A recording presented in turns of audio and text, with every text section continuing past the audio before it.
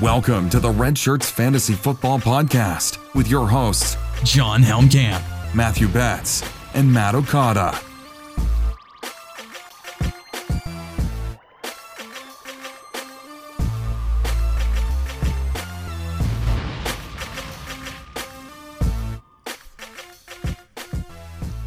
What is up, ladies and gentlemen? Welcome back into the Red Shirts Fantasy Football Podcast. We are back one day later. It is now Tuesday after listening on Monday. I am joined by the usual cohorts, Matt Okada and Ron Swanson, a.k.a. John Helmkamp, for the show today. Fellas, how was your Monday? I will preemptively say that my Monday was lovely because I choose to make it so. There you go. That's the way to do it.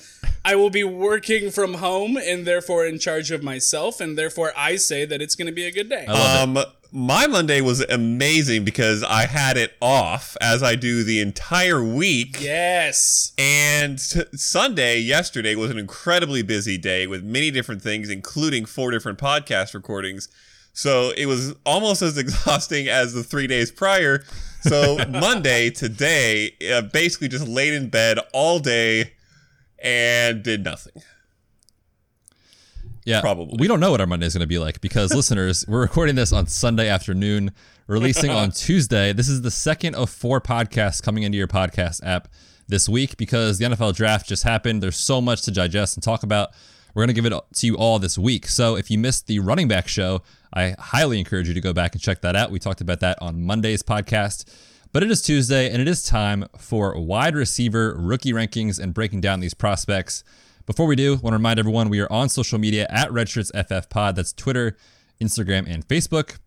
And of course, don't forget about the Patreon. Patreon.com/RedShirtsPod is the place to go. If you're looking for a fantasy football community, if you're looking for bonus resources, extra podcasts, live streams, if you want to be our best friend and hang out with us in the Slack channel, that is where to do it. Check it out there. And then on the website, RedShirtsFantasyFootball.com, our rookie rankings are now live. All right, boys, there is no news because we're doing this on Sunday afternoon, and we already recorded today. Sure. So we're going to talk right into the rookie rankings here. We're going to go right into it. The way we did it last time was we went through the running backs, we went through who was drafted first, and then went right down the draft board. We're going to do the same exact thing here for the wide receivers.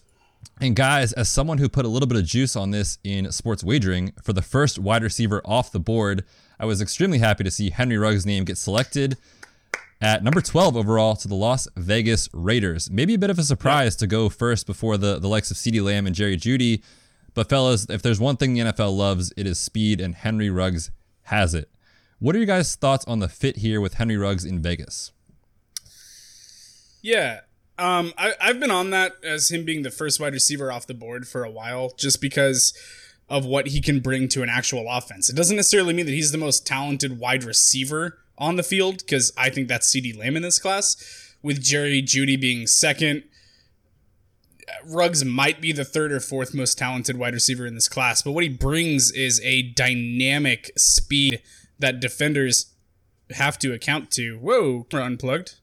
Sorry about that. Hold on one second. You can still hear me, so I'll keep talking while I fix this. He brings a dynamic speed to it that a lot of wide receivers just don't have. So his ability to bring that energy, that ability to control a defense, to manipulate a defense where the defense has to account for him over the top, opens everything up for the rest of the offense. And I think that is something that the NFL enjoys. I think that is what they were looking for, someone to just open up the defense that they're going to be going against, and that's why he was the first wide receiver taken. Yeah, and I will say this about Henry Ruggs. So a lot of people, I think, an initial reaction to this particular landing spot might be, oh boy, Henry Ruggs is a speed guy, which means he's going to be making his money off deep balls, and Derek Carr is about as bad as you can get at throwing those. But the thing is, that's not really so much what Henry Ruggs did in college. It was more taking slants and shorter or intermediate routes and then housing them with his speed. So I don't hate it, actually. I think he'll actually probably get a higher number of targets here in Las Vegas than he would have. It's going to happen at least 7 more times. than he would have gotten elsewhere, and that's good because the more he gets the ball in his hands, the more he can contribute with that speed. No worries. He is definitely more than just a deep threat, like Okada was saying. I think he's a very solid receiver prospect. How he fits in that offense is kind of yet to be determined, but I think it's great for the offense. Henry Ruggs, tons of speed, a little bit on the shorter side, but not a huge deal in today's NFL. Tyrell Williams, kind of that bigger body receiver. You have Darren Waller over the middle. I think this is great news for the entire offense. I think it's great news for Darren Waller with Ruggs' ability to kind of stretch the field, stretch defenses. So I'm really intrigued by that. Where do you guys have him in your rookie ranks? I have him ranked currently as my 7th wide receiver in this class. And it looks like Okada, you're at 6, and John, you're at 8. So we're all kind of about the same balance there. I balance this out right in the middle, like I usually do. Fellas, in a rookie draft, if this was a single quarterback, yeah, I'm basically dad on the podcast. If this is a single quarterback league, would you take Henry Ruggs, let's say, before or after pick 110? I think it's going to be after because, and I have him the highest. I have him at 6, but I have 4 running backs for sure that are ahead of him, probably 5 and maybe even a 6th. So that pushes him probably to the very, very back of the first or turn of the second. And in a Superflex league, he's nowhere close to the first for me. Well, I guess he only drops like 2 or 3 spots, but still, that's well into the second. Yeah, I'm exactly the same. I think he's hard-pressed to go into the first round of any format. I think that he is someone to target in the early to mid-second, potentially. Because we've talked about him before. I think that of all the wide receivers in this draft class, he has the widest range of outcomes from a fantasy perspective. He could be limited, and it all depends on how they're going to use him. He could be limited to just being a deep threat, but if they use him on the short intermediate stuff, screen passes, giving him the ball in space, a la Tyreek Hill, he has that kind of upside. Like, he could be a Tyreek Hill type player, or he could be a deep decoy. It's all going to depend on how the Las Vegas Raiders decide to utilize him. Yeah, he's an intriguing player. I'm kind of perplexed as to what to do with him. I don't even know myself, honestly, in these ranks. I've kind of put him above other guys because, like you said, the ceiling is there, but the floor is definitely there as well. We did a crossover podcast with the guys over at Dynasty Happy Hour about 2 or 3 weeks ago before the draft, and I got him at like 204, which I think is perfect. That's if you're about getting right. him there, that's the spot to go in, I think. Maybe a little earlier, but really happy with that value there. For Ruggs, but no doubt about it, he has got the speed that he could be a big-time asset for years to come. More of a defined, kind of nuanced route runner, though, in this class is Jerry Jeudy. He's the next wide receiver off the board out of Alabama. He goes to the Broncos at 15th overall to pair up with Courtland Sutton, Noah Fant, Melvin Gordon, and then we'll talk about him later. They took another wide receiver, KJ Hamler. Guys, if you follow us on Instagram, you will see there's a post up there asking the question, is Drew Lock the single biggest winner of the NFL draft? I would say yes. When you look at that skill position group there, unreal. Yep. But back to Jeudy there. What are your guys' thoughts on the fit? Do you like Jeudy in Denver? Because obviously there's no real discussion to be had about the talent. The dude is an absolute stud.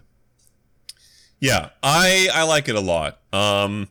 Is Drew Lock necessarily the most reliable quarterback for your young fantasy receiver? Not necessarily. We don't really know. It's not necessarily one way or the other, honestly. Like, he could certainly become a top 10 quarterback. It would not surprise me, especially with this weaponry. And then we feel great about this. He could be average or slightly below average, and Jeudy could still be good.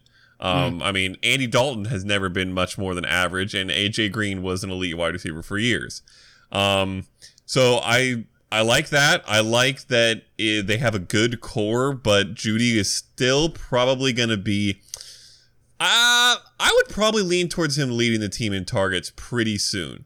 Courtland Sutton is also very, very good. He was in fact, these two guys are my 2-1 receivers from their rookie drafts. They were both my number 1. Really? I didn't know that about Sutton. Courtland Sutton was my 1 in that rookie draft. Who else was he with? You know the names? I can't even think off the top of my head. Oh, gosh. I'll look it up while you talk. Yeah. Tell me the names. I'll see if I regret my decision. That's interesting. It wasn't a great class, I know that, but he was my favorite. But he's a little bit different, and they're kind of all a little bit different, which I really like. It brings a lot of variability to the offense. It means they may not eat into each other's work a lot. But I think that Jeudy could be the guy that leads the team in catches and potentially yards. I'd expect Sutton would probably lead the team in touchdowns. But I think both of them have great potential to be good fantasy assets for years to come. I think it's exactly spot on. What were you saying, Betts? Yeah, I was going to say, that was actually a pretty stacked class now that we look back on it. That was the DJ Moore class. Nice. We had Calvin Ridley in that class. Decent. We had DJ Chark in that class. Anthony Miller, Michael Gallup. So that was a pretty solid class. It was like the wide receiver twos everywhere class. Yeah. Ton And of no wide receiver super elite twos. guy. Yeah. Yeah, I'm right on pace with what Okada is saying there. I love what they did from a roster construction standpoint of just being like, we believe in our quarterback and we are going to give him every single opportunity to succeed. We have a big body X receiver in Sutton. We're going to get the number 2 receiver in Jerry Jeudy, who can be a little bit more of a possession guy and operate the mid to underneath stuff. And then we're going to go out later and get a slot guy that we'll talk about later with KJ Hamler potentially. They already have Noah Fant, and then they drafted Albert O as well to go behind him. They're like, we're going to give you every tool, like style, the whole spectrum to operate with, which kind of puts a lot of pressure on Locke, to be honest. If he doesn't succeed with this, dude, you can't blame it on anything else. Like it's just you. Maybe the offensive line, but that's the only discussion to be had if in a couple of years he's not, winning. So this offense is poised to take huge step forwards. They're all very, very young, talented skill players on that offense. Cortland Sutton is the oldest skill player on that offense, other than Melvin Gordon that they just brought in, but he's still only 25, 26, whatever he is. So yeah, really interesting. I totally agree. Sutton is probably the favorite for touchdowns. I think that Jeudy is the favorite by potentially late this year, if not going into next season, to be the odds-on like target receptions favorite. I don't know that I necessarily agree with the target leader. I mean, Cortland Sutton, guys, is a freaking stud wide receiver. Yeah, that played good. He is legit. I'm not saying that it won't happen because there's a chance. We haven't seen enough of Drew Lock with Cortland Sutton to know that that's where it's going to go. Similar to like let's say like a Matt Ryan to a Julio. We know Julio is going to lead the team in targets before Calvin Ridley. But in this offense, I mean, I don't know that there's a high probability of that happening with Jerry Jeudy just yet. However, the range of outcomes is high. Do you think that Sutton is a better prospect? I think Jerry Jeudy is a better prospect coming out of college. But from what I've seen in Cortland Sutton in 2 years in the NFL, I mean, I hope Jerry Jeudy becomes that, right? Like, he's been an absolute stud, and that was with Joe Flacco last year for half the year. Yes, so that's true. There's a lot to like about the entire offense. I do think Jeudy comes in at a higher point, though, which means if he continues along a similar trend, I would expect him to be as good as or better than Sutton pretty quickly. So that's kind of where I come from. But I do agree Sutton right now would be established as the one until we see what Jeudy can do. For sure. I still think of Sutton as being more of an alpha dog, though, than I do about Jerry Jeudy. Like, I think that Jerry Jeudy is like a technician. True NFL one. Yeah. Like, I think of fair. Jerry Jeudy as being a, like, really clean, polished technician of a wide receiver, but as Cortland Sutton potentially having that, and I still think that he's got more developing to go. Like, he could develop into being one of these, like, big body elite wide receivers in the NFL. Yeah, for sure. Let's talk about the next player here, and then I want to propose the question to you guys, because everyone has the question, right? Is it CeeDee Lamb or is it Jerry Jeudy? Who's the one in this class? So let's talk about that in a second. Before we do, let's talk about CeeDee Lamb landing in Dallas. Ripped my heart out, guys. I was so happy. I was so excited. CeeDee Lamb just kept falling and falling and falling. And for some unknown reason, the Falcons take a cornerback who they could have gotten in freaking like round 2. They wouldn't trade with us to let Philly go up and get him.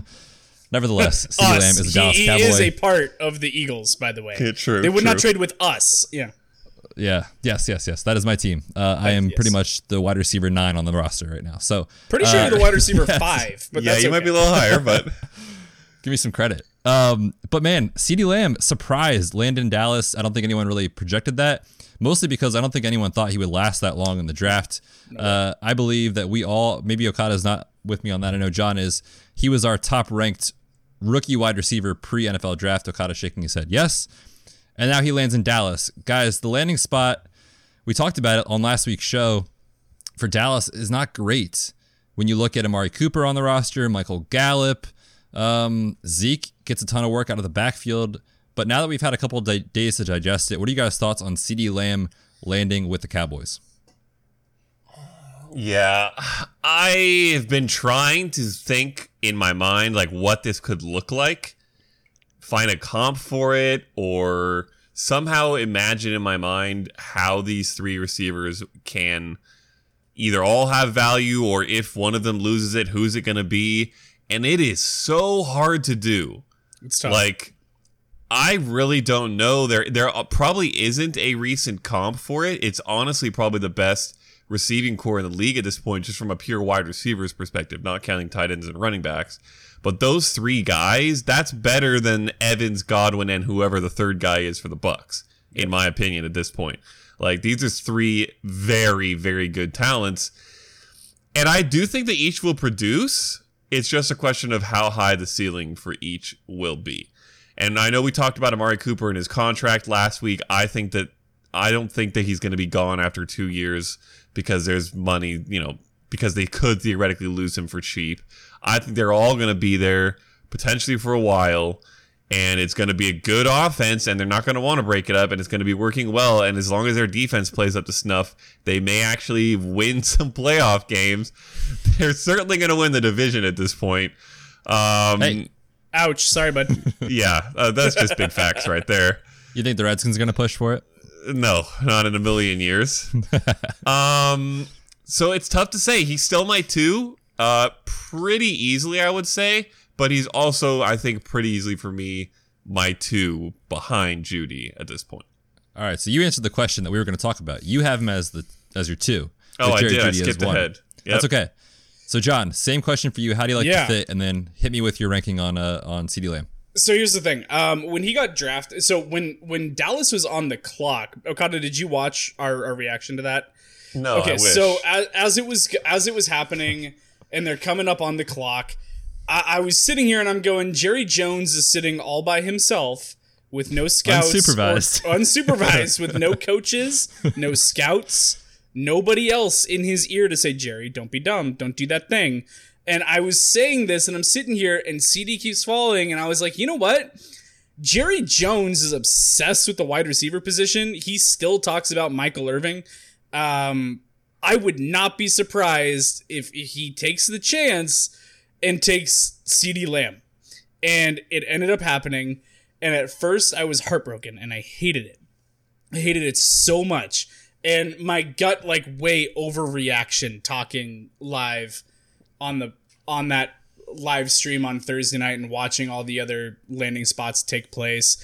My way overreaction, I think I labeled him as the wide receiver 4 in this class, after Rager and Jeudy Jefferson. And then I woke up the next day, and then I'm like, okay, let's settle down a little bit and let's actually digest and think about this.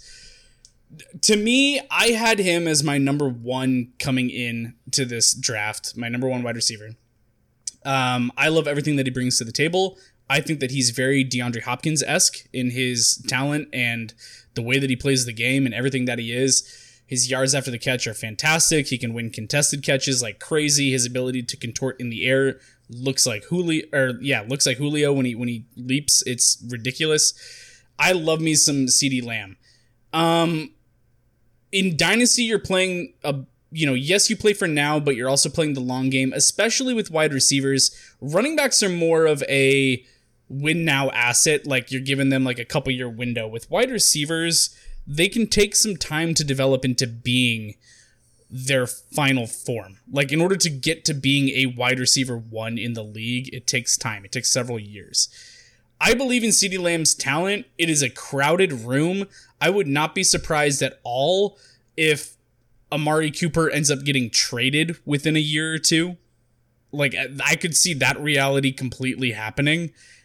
Shake your head all you want, Okada. But eventually, I think what they're going to see is that they have 3 really good wide receivers, and another team is going to be willing to pay a lot, like Bill O'Brien, and give up way too much for Amari Cooper because they are wide receiver needy.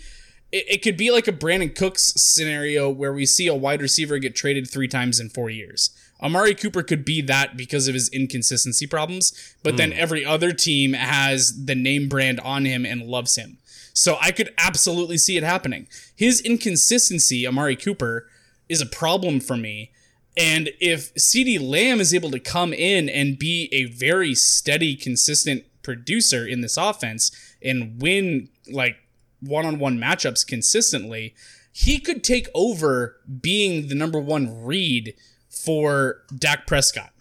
So I could see a scenario where he just ends up winning, just ends up beating it out and becoming that alpha dude in Dallas. And Amari Cooper is an inconsistent option that is dispendable to the offense and gets traded for like a first or another, solid defensive piece that team could benefit from having. So I'm trusting the talent, I'm trusting my evaluation, and I'm putting my money where my mouth is. I took CeeDee Lamb twice today as the first wide receiver off the board in 2 rookie drafts that I'm in. Yeah, I pretty much fall in the exact same camp that John does for the same reasons. My reaction was, I'm going to die. This is the worst news I've ever seen. Exactly. When the Cowboys took the receiver who I was hoping desperately would go to the Eagles. Of course, he didn't. Oh, I know. But now that you wake up and you have time to digest it, you think about it, CeeDee Lamb is just a freaking good wide receiver, and he is a dog, man. He is going to dominate at the next level. I have no doubt about that. The only question is, what is the target share going to look like? Right. Will it be enough targets for him to succeed as a wide receiver 1 in fantasy? That just remains to be seen. We can't answer that question yet, but I think he's a better prospect than Michael Gallup. So people are saying, Michael Gallup's going to hold CeeDee Lamb back. I do not agree with that at all. And if you're telling me that I can have CeeDee Lamb as the wide receiver 2 potentially across from Amari Cooper, we saw Gallup be plenty productive last year. And so for that reason, I still have CeeDee Lamb as my 1. And even Randall Cobb put up north of 800 yards in that offense last year. So for sure. And we're talking about an offense that's going to look different. This offense now with Mike McCarthy for years in Green Bay led the league in passing. So I've come around to the situation a little bit more. As much as it pains me, CeeDee Lamb still my top ranked wide receiver in this class. But let's talk about my Philadelphia Eagles. They take a surprise pick here. Yeah. Jalen Reagor at 21 overall in the first round. Everyone thought it was going to be Justin Jefferson, myself included, and I was very sad it was not. Me too. However, Jalen Reagor brings a unique aspect to the NFL, and like we talked about with Henry Ruggs, the Eagles love speed, and we see it with what's happening right now. They said, we have Alshon Jeffrey, he's aging. Deshaun Jackson is unreliable at this stage of his career. Zach Ertz is reliable across the middle of the field. What do we need? A guy that stretches the defense. Jalen Reagor can do that and so much more. And then they said, you know what?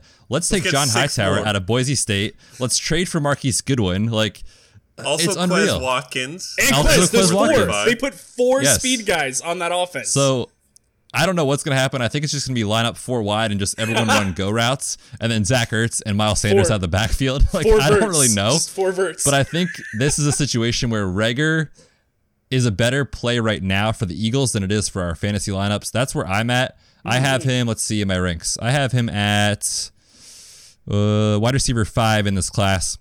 Okada at 5 as well. John, you are at 3. So, John, I'm going to kick it over to you. What do you think about Jalen Reagor? Obviously, you're a little bit higher than us here on the landing spot. Yeah, I've been in House Reagor since our good friend of the show, Ray GQ on Twitter, turned me on to him several months ago. And then I was like, okay, convince me about this player. And he started talking to me about it and showing me clips and all that. And then I started doing my own evaluation. He was in a just putrid offense this last year, so I don't hold his production numbers against him. His dominator rating was still great. He was the target share leader, all that. His ability to jump, he jumps out of the freaking building. He might not be the tallest wide receiver, but that dude gets up there. He's explosive. He's so explosive, so athletic, so fast. I mean, he's a 4.2 guy. He had a bad combine. He came in. I think my theory, I haven't heard this, but my theory, as he was probably training somewhere and they were telling him you need to be at a certain weight and that'll help your draft stock, and he beefed up some muscle and was training, and they were probably like, oh yeah, you're still running like a 4.29, and he was like, okay, cool. And then he got to the combine and he ran in the 4.4s, and he probably went, what the hell just happened? Well, he was like 11 pounds heavier than his listed playing weight throughout the season. He ended up shedding like 9 of that after the combine for his pro day.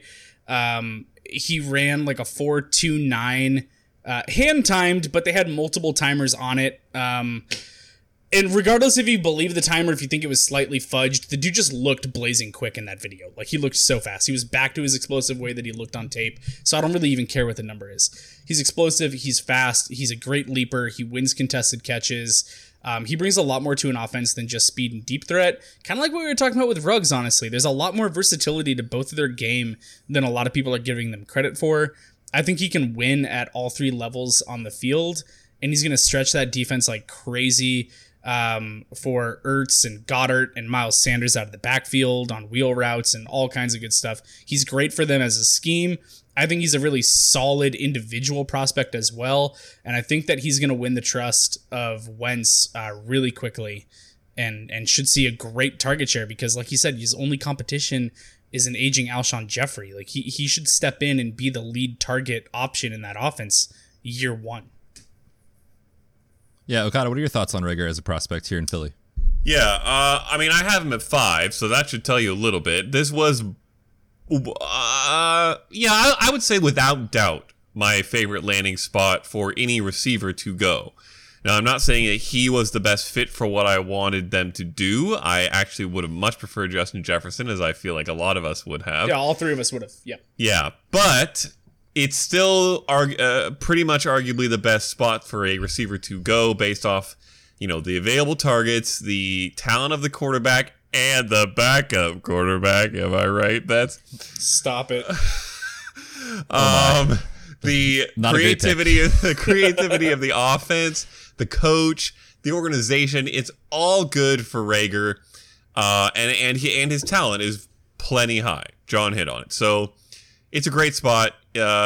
5 in this class is like, pushing 1 or 2 in other classes. Yeah. In the class we talked about earlier with Cortland Sutton and Calvin Ridley, he would have been up there with those guys potentially for the 1 or 2. So it's great. Yeah. Definitely intrigued by him as a prospect. We'll see what he can do here at the next level. Obviously, John said the college production not quite up to the speed with these other guys, but there's a reason for it. TCU was not a good team the past couple of years.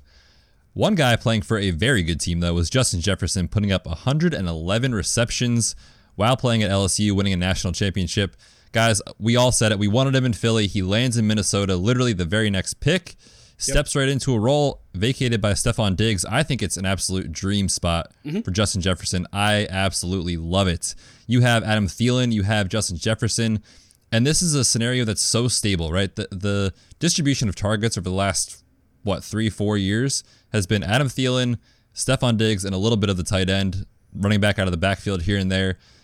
Justin Jefferson's going to push for 100 targets in his rookie season. So if you're telling me there's one player that's not named Jerry Jeudy or CeeDee Lamb who could finish with the most fantasy points as a rookie in this class, I think your money goes on Justin Jefferson based off what he can do and what's available in the offense. What are you guys' thoughts on the fit there in Minnesota?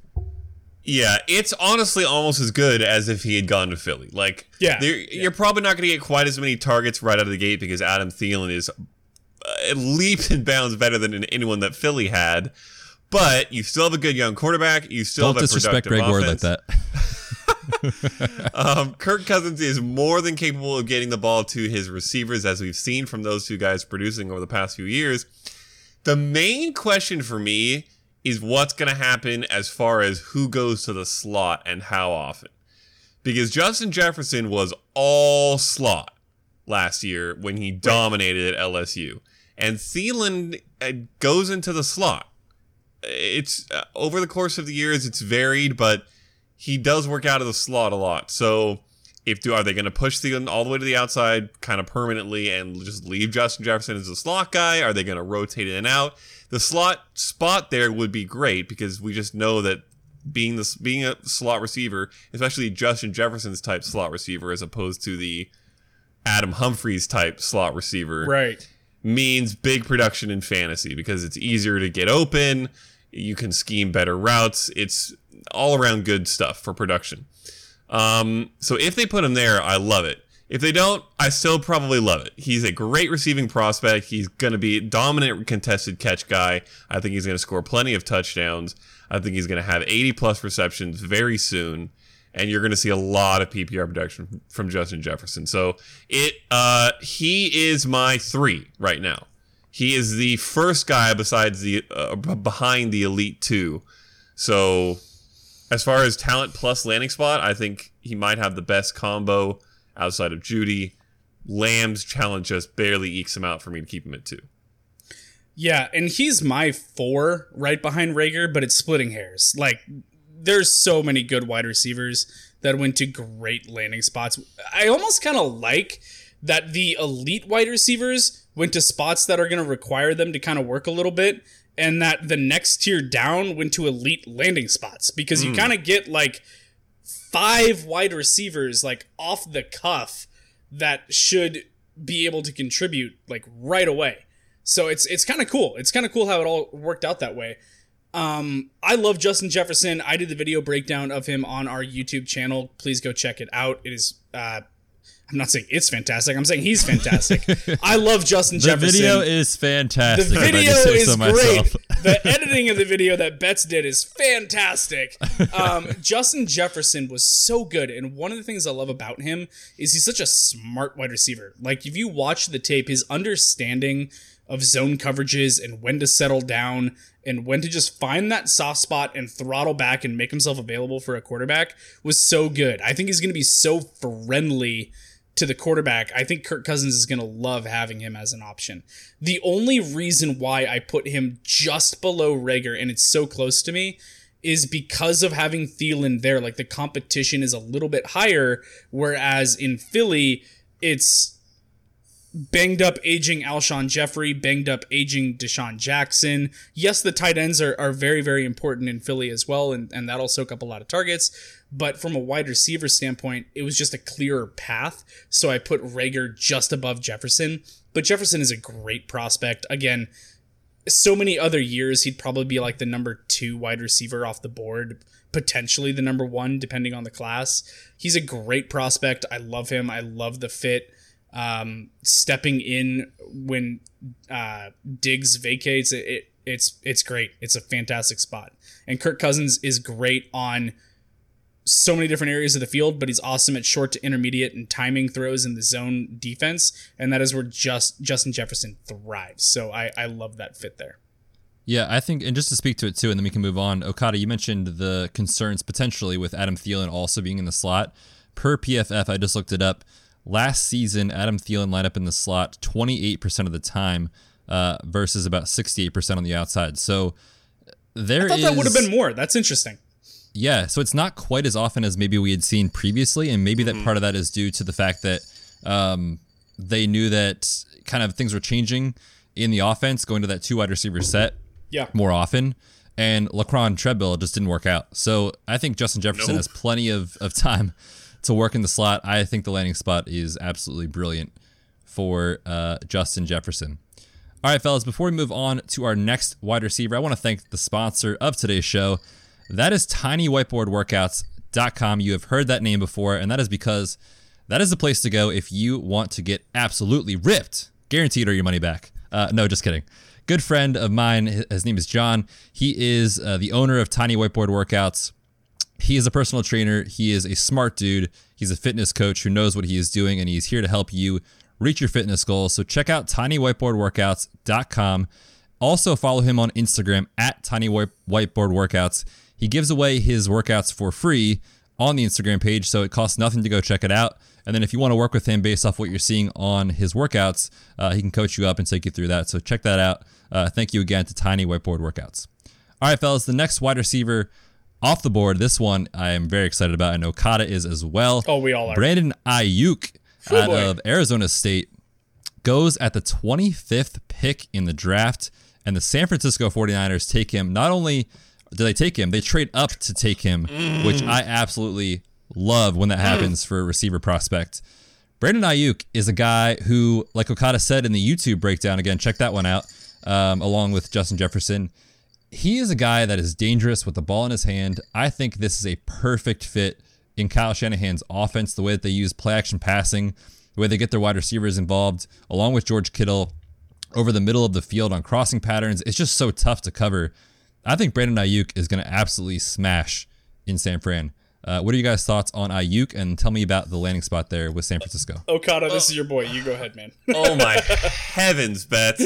Listen, when this pick went down, I said, well, unless the Patriots pick Jalen Hurts, this is going to be my favorite pick of the entire draft. And guess what? The Patriots didn't pick Jalen Hurts because he got stolen by the Eagles. Lol. In the second round. You hate to see it. What are we doing? I don't know. Putting that sucks aside, to suck. probably not for the last awful. time. Brandon Ayuk to the 49ers is so sexy. It's so And as Betts mentioned, not only Ayuk to the 49ers, but Ayuk to the 49ers in the first round on a trade up means that they desperately wanted this guy. They have a very set plan for what he can do in this offense. And I would not be surprised if Shanahan knew that coming into the draft. He was like, I want to get this Ayuk kid. We will trade up if we have to because I know what I can do with him in this offense. And that is 100% what's going to happen. Last year, this team was third in the NFL in big plays. So big plays is 20-plus yard catches and 10-plus yards runs added together. They were third in the NFL. They had 126 big plays. This offense is geared around using play action, having a strong run game, and then having big plays gash you. George Kittle, Deebo Samuel, Emmanuel Sanders was great last year. Brandon Ayuk is going to be the best talent on that team for big plays to happen. He is going to make them happen constantly, and Shanahan is going to scheme perfectly to make them happen with Ayuk. Not only is his yards after catch incredibly good, we're talking top 5 in the entire FBS, his yards after contact is also disgustingly good. He's not a guy who's going to go down, which means you can give the ball on screens, you can give him on the ball in the backfield, on reverses. Anywhere on the field that you get Brandon Ayuk the ball, he is going to make something happen with it. So we're talking probably a 1A, 1B with Deebo Samuel as far as targets go pretty quick, if not right out of the gate. I would expect him to lead the team in yards shortly. I would expect him to challenge George Kittle for touchdowns shortly. Wow. This guy is going to be a weapon in this offense. He's going to make the whole offense better. I would not be surprised if the 49ers go back to the NFC Championship game with the best offense in the league to go along with their best defense because of how good of a weapon Brandon Ayuk can be. So I love him very, very much. He is currently my 4, but I honestly probably just talked myself into moving him above Justin Jefferson to my 3. I loved him coming in, and this couldn't be any better. All right, easy there, Tiger. I hear you. He is currently my 5, but again, this is such a good class that these guys are all going to produce. I was with you. When it happened, and Betts and I on the live stream, we were like, oh, yes, trading up and taking him to San Francisco for Kyle Shanahan. Juicy as it gets. I mean, this is perfect. Jimmy Garoppolo is going to have an average depth of target of like 4.5 yards.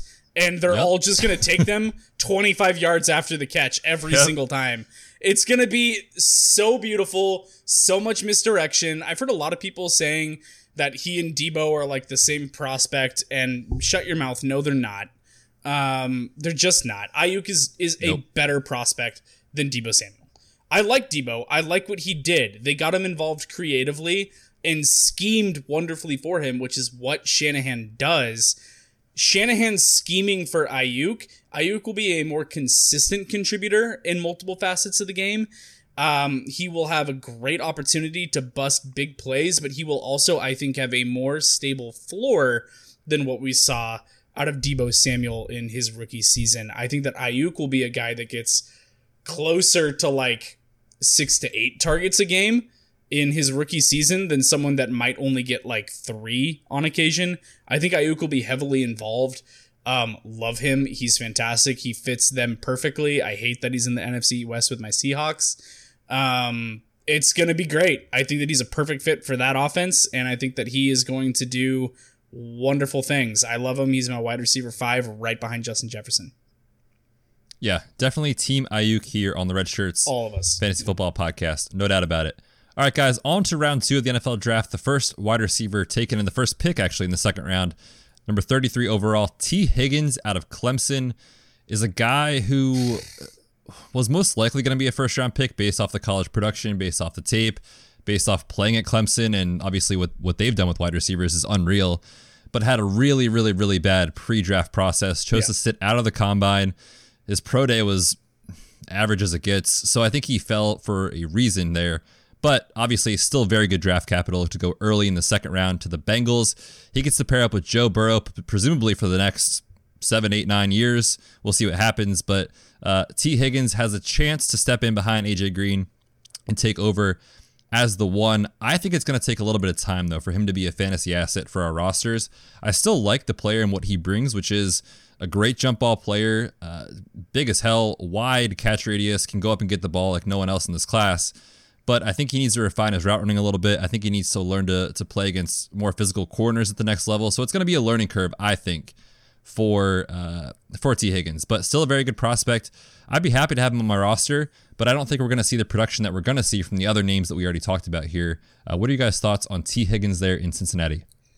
So, on our running back pod, if you listen, we talked about J.K. Dobbins. And we talked about J.K. Dobbins being a guy that we didn't really like quite as much as a prospect coming in, but he went to a good spot where he's not going to contribute immediately because there's a veteran in front of him. But then, once he gets the job and he's in that offense, he could be really quite good and end up being a sneaky value for you in your draft. The kind of situation where if you're rebuilding and you're at 104, you trade down to 112 and get Did I say T. Higgins? I meant J.K. Dobbins. J.K. not really. I meant T. Higgins because he is the same thing, but the receiver version. Great parallel. That is exactly what I'm thinking about T. Higgins right now, is that do I want him this year? Do I want him if I'm going for the championship right now? Probably not. He's going to sit behind A.J. Green, assuming A.J. Green plays. And there's also Tyler Boyd there, and it's going to be Joe Burrow's rookie season, which is not necessarily great for receiver. But after that, when this guy has a little bit of a chance to learn, he is still a very talented receiver. He's a guy out of Clemson. Like Beth says, it's pretty hard to be bad if you're a receiver coming out of Clemson. And he is going to end up returning a lot of value for you and being, I think, a consistent wide receiver 2 type with upside fantasy option for quite a while. So I like this as a value for him. I think that was very wonderfully stated, Okada. Congratulations. Nicely done, Okada. That was elegant. It was wonderful. I completely agree. I think that is a great comparison to put him and J.K. Dobbins in a very similar layer of people that we don't necessarily love their talent as being like elite in this class, but they're both very solid prospects that landed in really good future positions. And I think that that's great. I mean, you pair a 6'4" wide receiver, T. Higgins, with a massive wingspan, and he's just a strider. I mean, he just strides it out, looks like he's not running fast, but defenders can't touch him. And you're like, what's going on? How does that happen? Well, because each stride is like freaking 3.5 yards. It's insane.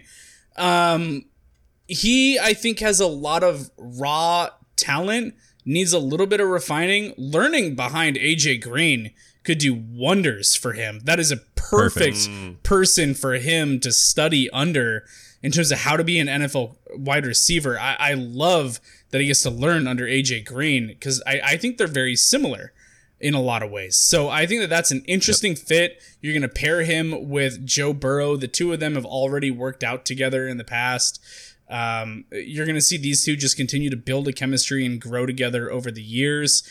I have no problem taking him. He's going a little rich for me. Like I'm seeing him go early second. I've even seen him go late first, and that's a little rich for my blood on T. Higgins because he is a little bit more of a prospect. I'd prefer more of like the 2.04 to 2.07 range. I would feel better with T. Higgins right in there.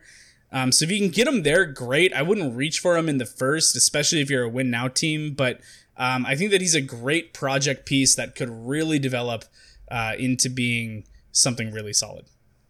Yeah, no doubt.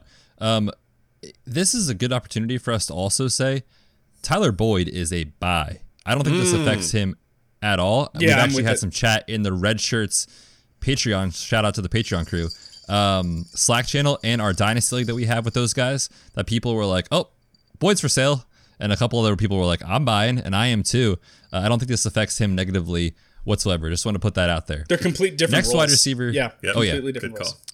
Next wide receiver is a guy I am rising on, especially with like Okada talked about on our last show with the running backs, they said they took this guy before they took Jonathan Taylor. Obviously, we love Jonathan Taylor, but they took Michael Pittman Jr. first in the second round out of USC. Again, a big-bodied receiver. This dude comes from NFL bloodlines. He is a monster. He is a monstrosity when the ball is in the air. Goes up and gets the ball. Probably even better than T. Higgins, I would say. Very, very good, refined route runner. I think there's a lot of things to like about Michael Pittman Jr., and I'm rising on him quite a bit. This landing spot is great. You have T.Y. Hilton, he's not old, but he's definitely getting up there. He's, 30 now, potentially 31 by the end of the year. Paris Campbell, we saw do very little last year because of injury. Michael Pittman Jr. slides in as a potential wide receiver 2 as early as year 1 across from T.Y. Hilton. So I like this fit a lot. What do you guys think about Pittman out of USC? I am more than rising bets. This is one of the guys that I could see me being the highest on it compared to consensus very shortly. Right now I have him at 7, which is not very high. It's ahead of T. Higgins. It's just behind Ruggs, but that's mainly only because I haven't watched enough tape myself to give like a final eval. But once I do, I would not be surprised if this guy climbs unnaturally high for me. He is very good. The USC wide receiver factory in recent years has actually been surprisingly good. You got Juju, Robert Woods, even Marquise Lee and Nelson Aguilar have been good in spurts for fantasy. Like you said, he comes from a good bloodline. He is both a deep ball threat and a contested catch jump ball guy, which means he's like T.Y. Hilton, but better because he can also catch touchdowns and be a red zone threat, which T.Y. Hilton can't because he's a wee little lad. Now the main issue is I don't know what's happening at quarterback. Yes. It's going to be interesting what happens in a year or two in Indy at the quarterback position. So that does give me a little bit of pause. But just looking at Pittman, just looking at the team that he went to and the opportunity that he has, he could easily become a top 6 receiver for me very quickly and maybe even sneak his way towards the first round, depending on how the tape eval goes. Yeah, I'm the same way. Okada and I just tend to agree on these wide receivers, which is weird. Except for the running back disagreements. But the wide receivers, we're seeing a lot of the same. Listen, there's a couple wide receivers out of the Pac-12 after dark that the rest of the country is just sleeping on. This being one of them, Brandon Ayuk the other. And Michael Pittman, that boy good. He's a good wide receiver at all levels of the field. He's 6'4", just like T. Higgins. Dude's big. He's 6'4", 223. Yeah. Ran a 4.5 40, which is fine for that size. Great jump. He's awesome. He wins at all levels. He's a good route runner too. He's great on the underneath stuff. He's good at everything. You remember when people used to hate wide receivers out of USC? Do you remember how that was the narrative like 5 years ago? Can't trust any wide receiver that comes out of USC. Well, suddenly, like you were just saying, there's all these wide receivers in the NFL now that are producing out of USC. He's next in line. I might be bold here. I think that he might be the best USC wide receiver to come out in the last 5 years. I think he might be better than Juju. Ooh, I think that Michael Pittman spicy. Jr. is a really, really good prospect. I like him a lot. You give him a team to go to where he's going to slot in as the number 2 opposite of T.Y. Hilton right away. He's got a great opportunity with a veteran quarterback. And then guess who they just drafted to go potentially behind him? Big arm boomer Jacob Eason, who could potentially develop into a great starting asset with a cannon of an arm. That fits him perfectly. Like, give me Michael Pittman with a cannon arm, like kind of wild card gunslinger quarterback. Great. I love it. Give me that for Michael Pittman Jr. He's a great prospect, a great ad. I love the opportunity in front of him. They've been looking for the number 2 wide receiver in Indy for like 5 years and haven't been able to find it. They found it in Michael Pittman Jr., in my opinion. I think he's a great ad for them. Yeah, definitely. I don't know if you guys or listeners play any college fantasy football. It was my first time doing it last year, and if you want to take your level of degeneracy to another level, this is how to do it. But I play with a good friend of the show, Travis May, in his league, and I didn't know a ton, honestly, about these prospects, but I did a little research. I was like, this Michael Pittman guy sounds really good. It was fantastic. I would go to bed on Saturday nights because they played on the West Coast. I'm in bed. After dark. He's in my lineup. I wake up the next morning and I'm like, how the heck did this dude get 35 fantasy points again? He dominated last year. Yeah. He is so good. I am very excited about Michael Pittman here in Indy. All right, boys. Next player to be taken in the NFL draft was Laviska Shenault out of Colorado. He lands with Jacksonville. Pac-12. Yes, lands with Jacksonville. He goes at pick 42 overall. Now, if you're more interested in Laviska Shenault's injury history, I encourage you to check out my article on the website. Detailed it quite a bit there. He's coming off core muscle repair surgery. Should be good to go 100% before June. So that's not really a concern right now, but he's a bit of a raw prospect. And what I mean by that is we don't know what he's going to translate to at the next level because the dude is an athletic monster. But at Colorado, they used him everywhere on the field. You're talking out wide at wide receiver, slot receiver, running back, H-back, wildcat. He was everywhere. And so how will he translate to the NFL? That remains to be seen. But he's going to a team with a ton of targets up for grabs. They're a rebuilding team anyway, so even if you're taking him in Dynasty, you're not really like bummed out if he doesn't produce this year. Right. I think Laviska Shenault is probably one of the most, not controversial, that's not really the word I'm looking for, but just the most kind of like perplexing receiver in this class because he has the ceiling to be one of the best 3 in the class and the floor to be irrelevant for fantasy. Useless. So yeah, he's out there. What do you guys think? Yeah, Polarizing would be the word. Yeah, that's a good word, yes. There we go. Listen, Words we are hard. just talked about Brandon Ayuk and Michael Pittman in a row and how good they were after the catch. Laviska Shenault over the last 2 years had more yak than both those guys. He's ridiculous, man. He could be nasty.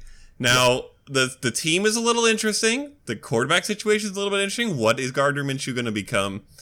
Is a lot of question marks around him, but there's also a lot of upside, like Bet said. So, I mean, John, you've done a lot of rookie drafts, actually, not even mocks. Can you get him late second, or do you have to get up into the mid-second to get him? It's pushing mid. He's somewhere going between like 2.7 and 2.9 is pretty consistent right in there. That's probably about right. Yeah, he's not going much later than that. I think I might take a shot at him around 2.09. I'd be okay with that. Well, he went before Chase Claypool and Michael Pittman in our draft today. Oh, yeah, I was surprised by that. Pittman's, shame on you. I know. Agreed. Whoever it was. I was so mad. Pittman fell to like 207, 208. I was trying to trade up to get him. Wow. And whoever was the owner was like, yeah, maybe I'll think about it. And then like 5 seconds later, I look at my phone. She takes him. I was like, come on, man. I was really excited to get him. Yeah. But yeah, Laviska Shenault, super intriguing prospect. Definitely more of a developmental player, but the ceiling is immense with that guy.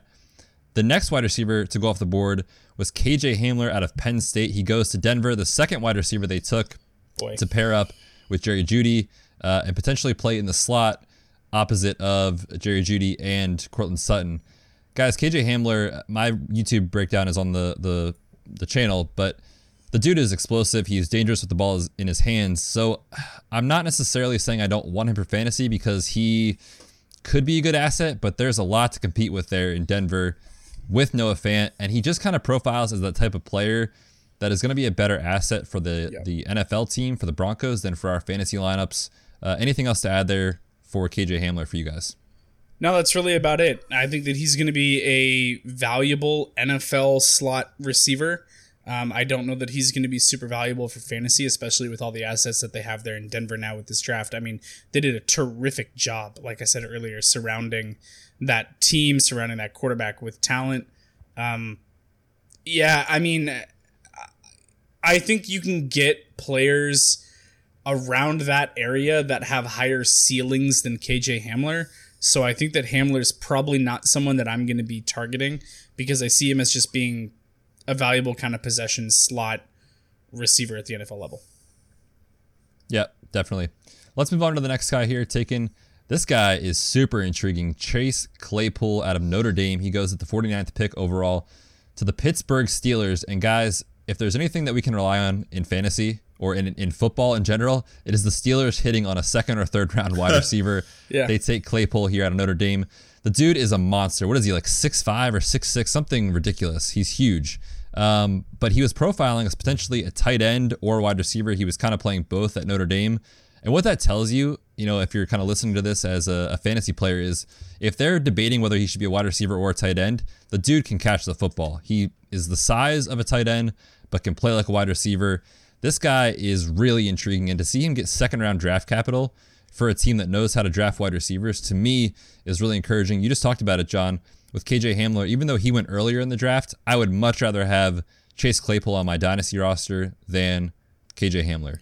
What are you guys' thoughts on this kid out of Notre Dame? Yeah, he's 6'4", just like some of these other wide receivers, but he's 238, and he ran a 4.42 40 at the combine. So that is not normal. No, that is a very, very athletic, big boy. A vert of 40 and a half.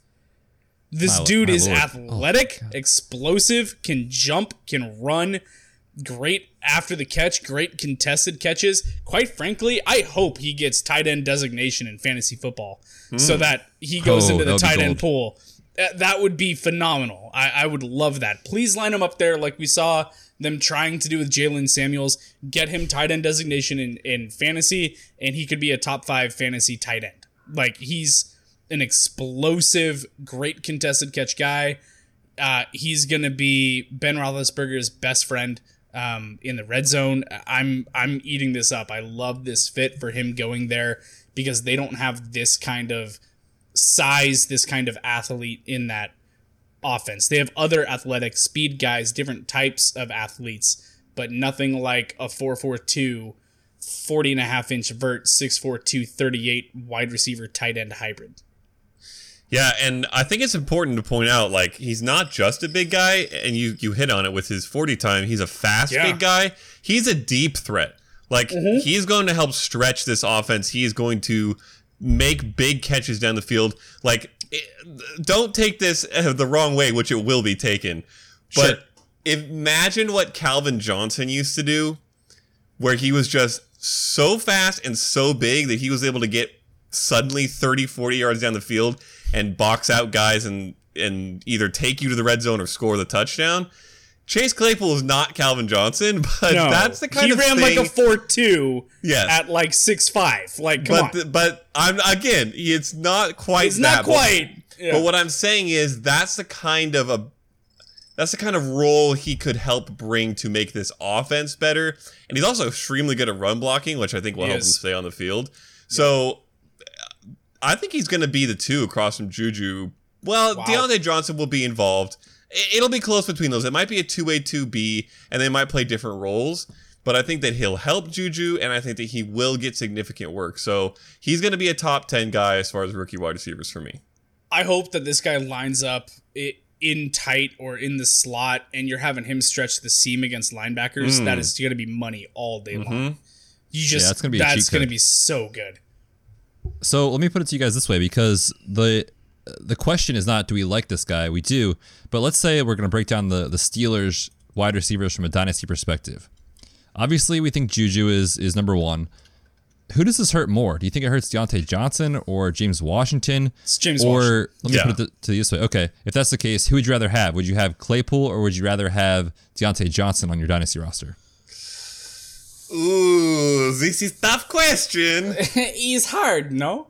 I think right now I still take That's Deontay my job. Johnson. I just asked the tough questions. Yeah, I think it's Deontay Johnson by a bit, but they're pretty close.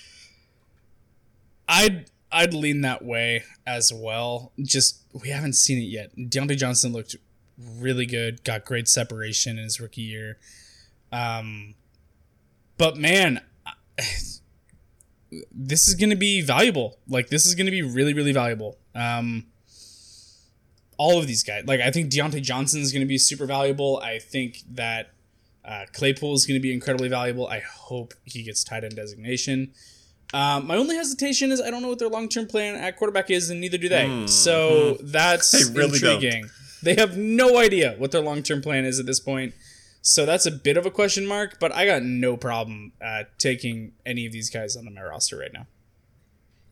Alrighty, fair enough. Next wide receiver off the board was Van Jefferson out of Florida. He goes to the LA Rams again in the second round. I was kind of surprised about that. 57th pick overall. This is a guy who's pretty versatile. He's lined up in all 3 wide receiver positions, also in the slot. Very, very interesting prospect, but he did break his foot while training for the combine, so we haven't seen anything out of this guy pre-draft compared to the other prospects. So we have to go by what we see on tape with him. I think he's okay. I'm not in love with him as a fantasy asset or even an NFL receiver, but the Rams must have seen something that they like because they took him in the second round above other players who we thought would go first. So what are your guys' thoughts on Van Jefferson there? And obviously, let's discuss the fit with the Rams. I actually like it a lot, and I'm starting to like Van Jefferson a lot. He's a very, very good route runner, and I forget who it was talking on the broadcast, but somebody said that they compared him to Cooper Kupp, which we know how that's worked in that offense. So Brandon Cooks, surprise, surprise, is gone. Robert Woods does not have a long time left necessarily in LA. Cooper Kupp, I think, is up after this year as well. Now, I don't expect them to let both those guys walk, but we've seen this offense support 3 decent fantasy wide receivers, and if there's a chance that he becomes one of the 2, if Woods or Kupp leaves, that's really nice. In this offense, with Jared Goff, who is, he's not the best NFL quarterback, but he's going to get you fantasy points for your receivers, and he has done so. I think Van Jefferson has a lot of upside for a very cheap price. He's one of my favorite values right now. I have him at 9, wide receiver 9 right now, which I think is pretty high. He's definitely a second round pick for me, probably mid-second round pick. Wow. Yeah, and I mean mid-late in that 207, 209 we were just talking about. I would rather pick him than Laviska Shenault probably, especially if I am less of a risk guy. But I like Van Jefferson quite a bit, and I think that you drafters should consider taking him in your second round, and you may get a lot of value out of him. So Van is going, for the most part, in the mid-third. He's going like a full round later, which I'll take the value there all day. I don't know that I'm willing to spend it in the second. I think that this is really kind of muddied for me in LA. I kind of don't know why that was the pick for them. I get it that they need depth, and that's fine. But I kind of feel like he's going to just slot in as being a depth piece on their roster, not someone that really sees a whole lot of work. Like we've talked about previously, down the stretch last season, they went to 12 personnel a lot with 1 running back, 2 tight ends, 2 wide receivers. They've already got Bobby Woods and Cooper Kupp. Those guys are entrenched there. Van Jefferson might see the field a little bit and make a splash here and there, but I don't know that he's in line for any sort of consistent production in that offense. I don't know how they're planning on using him unless they're planning on changing their scheme to going 3 wide. But then again, they've got Gerald Everett and Tyler Higbee that they both want to get involved at tight end. So it's interesting to me. I'm not sure. I don't really trust the potential usage for a mid-second. I'll take him as a mid-third dart throw, but I think there's some other guys there that I'd rather take dart throws on than Van Jefferson. Even though I like Van Jefferson as a project, I would probably rather go Antonio Gandy-Golden or maybe a Devin Duvernay than I would to go Van Jefferson. Because I think they have Van Jefferson. Yeah. He is my 15. Wow. I'm lower on him than you are. Yes. And I've got him at 14, so I'm right there. I will say this, though, about Van Jefferson. John brought up a good point, is that those wide receivers are firmly entrenched in their roles. So Van Jefferson might be a guy that you just, again, hey, Siri, remind me to trade for Van Jefferson in a year or in 2 years. I don't think you're going to see a lot this year out of him, to be honest with you. So he is an intriguing guy, but I think the year one, production won't really be there. So remember that for, future seasons, that Van Jefferson's a guy who potentially could put up more numbers in future seasons than this year. So just want to put that out there. Guys, we're getting a little bit long here on time. Let's wrap up with 2 wide receivers. We'll be quick on these guys. I want to talk about Denzel Mims because he was a guy draft Twitter and fantasy Twitter was losing their mind over. A crazy blend of size and speed. What did he run? Like a 4.38 at 6. What is it? 6'3". 3. Yeah, right? a 4.38 at 6'3 is unreal. So the dude can move. He's athletic. but he landed with the Jets. So that's not great. Okay. No. So I'll say this about Denzel Mims. I'm so torn on the landing spot because one, he'll walk into a great target share. That should be fantastic for him. I think that he'll walk in there. But it's freaking Adam Gase. And it's the Jets offense that I don't trust as a whole at all. I've been having this discussion over the last couple of days with multiple people that are very high on Denzel Mims because they think that his target share is great. And I'm like, well, that's fantastic. But 20% of 50 is a lot less than 20% of 100. So the offense as a whole is still going to be terrible. Even though they did have a really good draft, they got a great offensive lineman there. They bring in Denzel Mims. You can actually say that the Jets drafted well for the first time in a while, which is shocking. But I just don't trust the system. I don't trust the offense as a whole. I'm just not in on where people are going to be valuing him because there are some people that are going to be so enamored by him, the prospect, that they're going to take him so early. Like, early second, maybe, and I just don't know that I want it there. There's so many other wide receivers that I'd rather take because of the better offense, a better quarterback, better opportunity to score. Because offense, like overall offense matters because if you're running more plays per game, you have more opportunities to score per game, more opportunities for yardage per game. You can't just be like, well, he's going to get the most targets on the team. That's great. But his most targets on the team that only equate to 48 yards still sucks. And the offense is not going to be great. So I love him as a prospect. I do. But I hate the landing spot, and it kills me. Because I was so hoping he would go to, like, Green Bay. Like, put him opposite Devontae Adams. It would have been so great. And they didn't take a freaking wide receiver at all. I don't know what they're doing. So I'm heartbroken about the Mims landing spot. I am. I mean, the only thing I'll add is I'm not even convinced he'll lead the team in targets anytime soon. I think Jamison Crowder could easily do that, and Mims is just going to be a wide receiver 2 on a team where your wide receiver 1 isn't even a wide receiver 2 in fantasy, which makes him like a wide receiver 5. So this sucks. Denzel Mims could have been a top 6 receiver in the right landing spot in this podcast, and instead he's down here outside the top 10. Yep, definitely agree. And just to speak to that, Okada, Jamison Crowder with nearly a 25% market share last year on the Jets led the team in targets. We had Robbie Anderson come in with just under 20% at 19. So, yeah, there's targets to go around, but like you were saying, what are the quality of the targets? Right. Probably not great, and for that reason, it's hard to invest rookie draft capital right now in Mims, knowing that you could get him later next year or in 2 years if you really like this guy. So again, he's another person to put on your radar for in the future. But for this year and for the foreseeable future, I'm definitely out on Mims. One last player I want to talk about with you guys, and then we'll close up the show.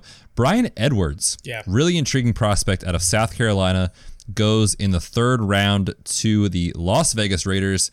And guys, I think there's a realistic scenario that this is the wide receiver you want in fantasy over Henry Ruggs in 2 years. I would not be shocked if that's the case. Bryan Edwards is a very good wide receiver, but he fell in the draft because of concerns regarding potentially his health status. So what I mean by that is he also broke his foot training for the combine, and we weren't able to see it. What was his testing data? What's he going to do? We don't know. So we got nothing on that, but he's a guy who I think is going to recover well. He had the Jones fracture, which is the fracture of the bone on the outside of the foot. This season, will we see a lot from him? Probably not. But he's a guy that I think in future seasons could definitely lead the team as far as production. I like his skill set a lot more, actually, than Henry Ruggs. I do too. And you're getting him at way cheaper of a price. So what are you guys' thoughts there on this landing spot here in the Raiders? Yeah, I mean, I don't think I would go as far as to say that I like him better as a prospect, but do I like him for the price better than Ruggs for the price? It's not even close. The answer is yes. Right. I would much rather take a flyer on Bryan Edwards than pay up for Henry Ruggs. So I don't hate that at all. I think he could be a very sneaky value and be very sneaky productive. Yeah, I agree. Bryan Edwards is going roughly like late 2nd to early 3rd. And I'm fine with that there. I actually just took him today. I think that he's going to be the best jump ball option that they have in Las Vegas. He's going to be the best red zone option outside of Darren Waller that they have in Las Vegas. I really like his skill set a lot. I think that he's a good prospect. And I think that he's got a real opportunity to carve out a nice role with good touchdown production in that offense. Yeah, for sure. And if you're into any analytics or anything like that, is looking at data and statistics, if you're familiar with the term breakout age, this dude has it. The age of 17 in the SEC at South Carolina. in the SEC. Yeah, no doubt about it. And insane. He was super productive. So yeah, there's a lot to like about him. And again, you can get him way cheaper in your rookie drafts. All right, boys, we went through, 14 wide receivers on the show today. We could probably honestly talk for another 2 hours on these guys. Maybe we'll have to do a part 2 at some point, or talk about some sleeper receivers in this class, because it is insanely deep. But well, there's 34 the of show them here. So yes, 34 taken. Again, not a single one to the not a Packers. single one, or New England for that matter. True. Or New England. Yeah. All of them landed in Philly, and they're all the same. Yes. Not really. All right, boys, it was a fantastic show. Before we close out, I just want to thank the listeners. Yeah. Ooh. April was the most productive month for the Red Shirts Fantasy Football Podcast in its existence. We are now entering year 3, the most downloads we have had ever, and we just want to say a special thank you to everyone listening, downloading, subscribing, commenting on YouTube, all that kind of stuff. Thank you, thank you, thank you. All right, boys, we are back tomorrow. We are talking quarterbacks and tight ends. Until next time, we're the Red Shirts. Thanks for tuning in to this episode of the Red Shirts Fantasy Football Podcast. Hit us up on Twitter at RedShirtsFFPod and check out our website, redshirtsfantasyfootball.com.